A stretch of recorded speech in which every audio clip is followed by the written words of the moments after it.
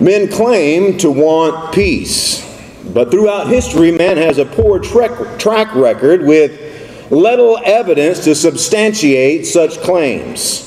The Apostle Paul reiterated Isaiah's disappointing declaration in Romans 3, verse 17. And the way of peace they have not known. Atheists conclude that peace cannot be found in religion, but insist that violence originates in religion. Of course, much evidence supports their contention.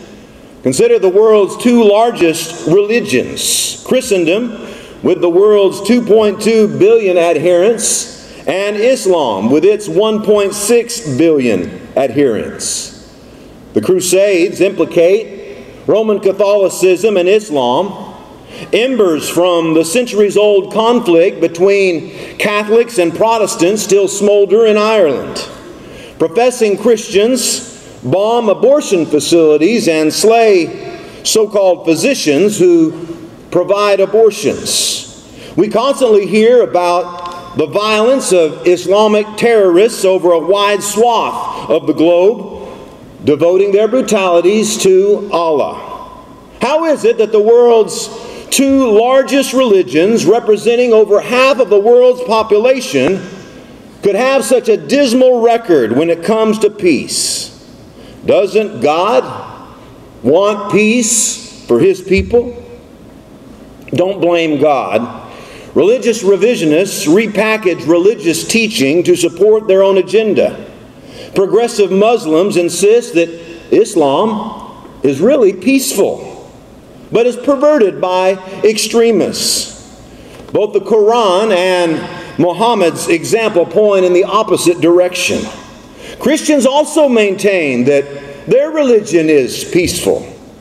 Critics suggest the violence found frequently in the Old Testament refutes Christianity's irenic claim. This conclusion, of course, betrays a misunderstanding about the role of the Old Testament. Christians include the Old Testament when they speak of Scripture, 2 Timothy 3, verse 16, but Scripture teaches that the Old Testament and the New Testament must be approached differently. While the Old Testament is essential to a proper understanding of the New Testament, Romans 15:4, it holds a different place for Christians than it does for Jews. For Christians, these writings are foundational but not final. Galatians 4:21 through 31, Hebrews 8:7 through 13. The books of the Old Testament introduce the Christian, the person in the world, to God, creation, sin, the law, the covenant, sacrifice, forgiveness, the Messiah, and the church, but do not clearly present God's ultimate plan for His people. As Augustine, the 4th century Christian writer, put it, in the Old Testament, the New Testament is concealed. In the New Testament, the Old Testament is revealed. God's command, thou shalt not kill, does not preclude God from using men as His agents of wrath against evil. God used foreign kings to punish His own people, including, as Jesus prophesied in Matthew 24, first century Jews by Vespasian under Roman Emperor Nero. Before the cross, the welfare of God's people, we need to remember and understand, was limited to a single nation, Israel. The ability to survive and to thrive as a nation and to preserve the Messianic line required that Israel defeat the surrounding pagan nations with military might. God commanded to wipe out His people, to wipe out the Canaanites. This command seemed rather severe until you read Leviticus 18, verse 20 through 25, about the depths of depravity into which they descend, homosexuality, bestiality, and devoting their children to the fires of idolatrous worship of Molech. It was so bad, God says, that the land vomited them out. The victories of these armies, of course, depended on Israel's faithfulness. As a result of this system under the Old Testament, some of Israel's greatest leaders were warriors like Joshua, Samson, and David. We read in 1 Samuel 18, verse 7, "So the women sang as they danced and said, 'Saul has slain his thousands and David his 10,000s.'" Judaism was not a religion of peace. The prophet alerts the Jews to an abrupt change in God's expectations of his covenant people in Jeremiah 31, verse 31. "Behold, the days are coming, says the Lord, when I will make a new covenant with the house of Israel and with the house of Judah, not according to the covenant that I made with their fathers." The Spirit elaborates further on the beauties of the new era of the Messiah in Isaiah 2, verses 2 through 4. "Now it shall come to pass in the latter days that the mountain of the Lord's house shall be established on the top of the mountains, and shall be exalted above the hills, and all nations shall flow to it. Many people shall come and say, 'Come and let us go up to the mountain of the Lord, to the house of the God of Jacob. He will teach us his ways, and we shall walk in his paths. For out of Zion shall go forth the law, and the word of the Lord from Jerusalem. He shall judge between the nations and rebuke many people. They shall beat their swords into plowshares and their spears into pruning hooks. Nation shall not lift up sword against nation, neither shall they learn war anymore." This prophecy points to the glorious unfolding of God's wisdom in the first century through the establishment of the church in Jerusalem on the day of Pentecost. The prophet does not speak about universal peace among the earthly carnal nations of the earth, but of the citizens of God's kingdom that permeate the kingdoms of the world. This is only fitting for the subjects of the Prince of Peace. All indicators point to a seismic shift among God's people towards violence.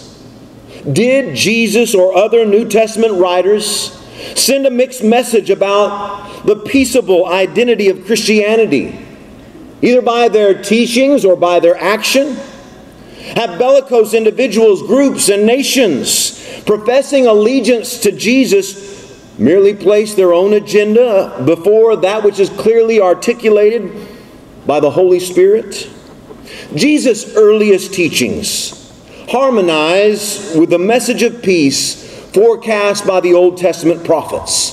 The Sermon on the Mount pronounces no blessing over those who vanquish their enemies with physical violence. Instead, Jesus singles out the meek, the merciful, and the peacemakers as the blessed ones, before declaring in Matthew 5, verse 11 and 12, "Blessed are you when they revile and persecute you and say all kinds of evil against you falsely for my sake.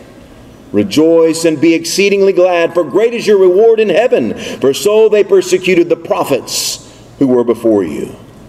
The natural response would be retaliation, but no longer for God's people. This contrast to the spirit of the old law becomes even more pronounced as Jesus' sermon continues. In Matthew 5, verse 38 and 39, Jesus presents a startling plea for nonviolence, even in the face of direct physical mistreatment. "You have heard that it was said, an eye for an eye and a tooth for a tooth, but I tell you not to resist an evil person. But whoever slaps you on your right cheek, turn the other to him also." If ever there was a time to set aside the peaceful response, it would be in self-defense. Yet Jesus makes no such provision. Jesus doesn't just teach these truths, He lives them all the way to the cross.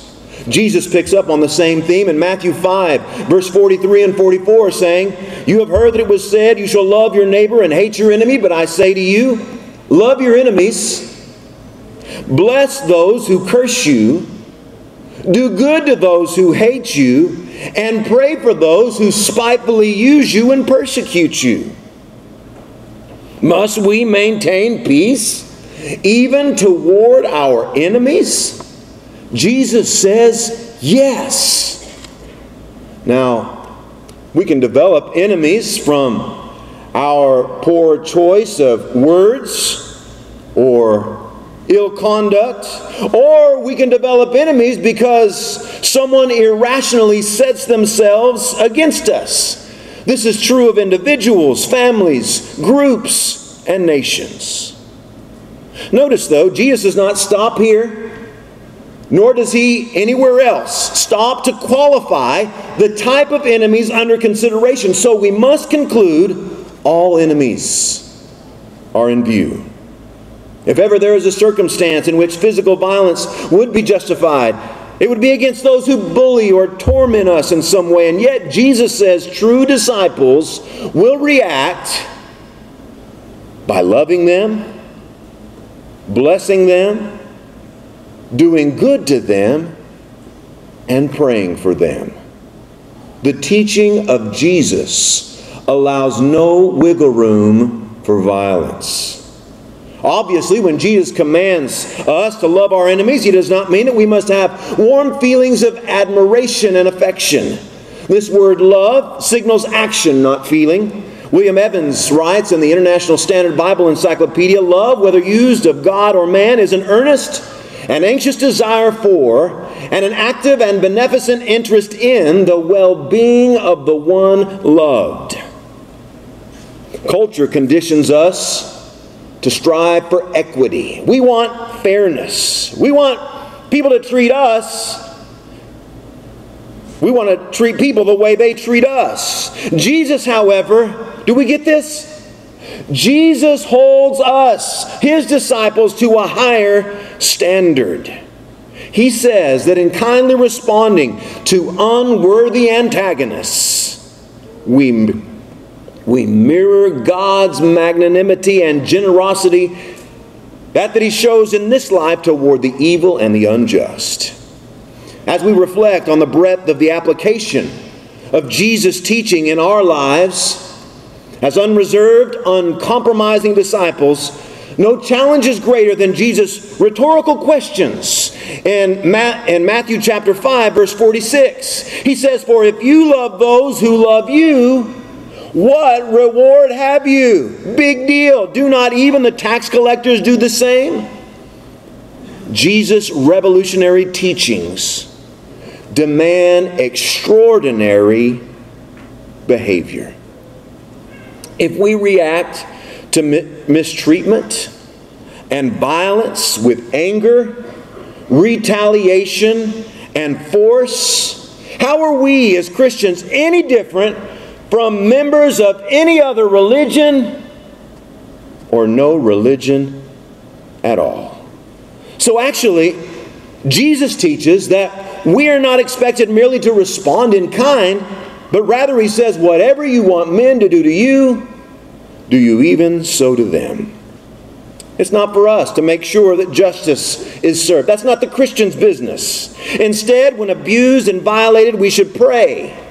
Jesus says in Matthew 6, verse 12, "And forgive us our debts as we forgive our debtors." For, Jesus says, if you forgive men their trespasses, your heavenly Father will also forgive you. But if you do not forgive men their trespasses, neither will your Father forgive your trespasses. Anyone want forgiveness? As Jesus brings his sermon to a close, he confronts the tendency of believers to offer lip service while hesitating to do the heavy lifting true discipleship requires. Jesus says in Matthew 7:21, "Not everyone who says to me, 'Lord, Lord,' shall enter into the kingdom of heaven, but he who does the will of my Father in heaven." There's no mystery here. Jesus expects his followers to be peacemakers, not warmongers. No amount of preaching, praying, giving, assembling, or doing good deeds of one's own choosing can compensate for a willful setting aside of Jesus' teaching. We must do the Father's will. The only way to accept and apply Jesus' teachings on peace in every circumstance is to fully embrace the fact, yes, that we are strangers and pilgrims, Hebrews 11:13. Do we get that?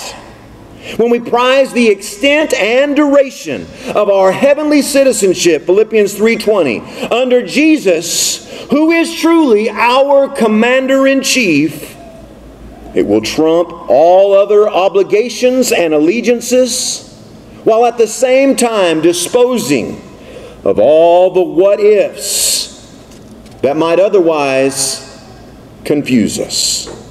May God's people fully embrace their God-given responsibility under all circumstances to reject the ministry of retaliation and to promote the ministry of reconciliation.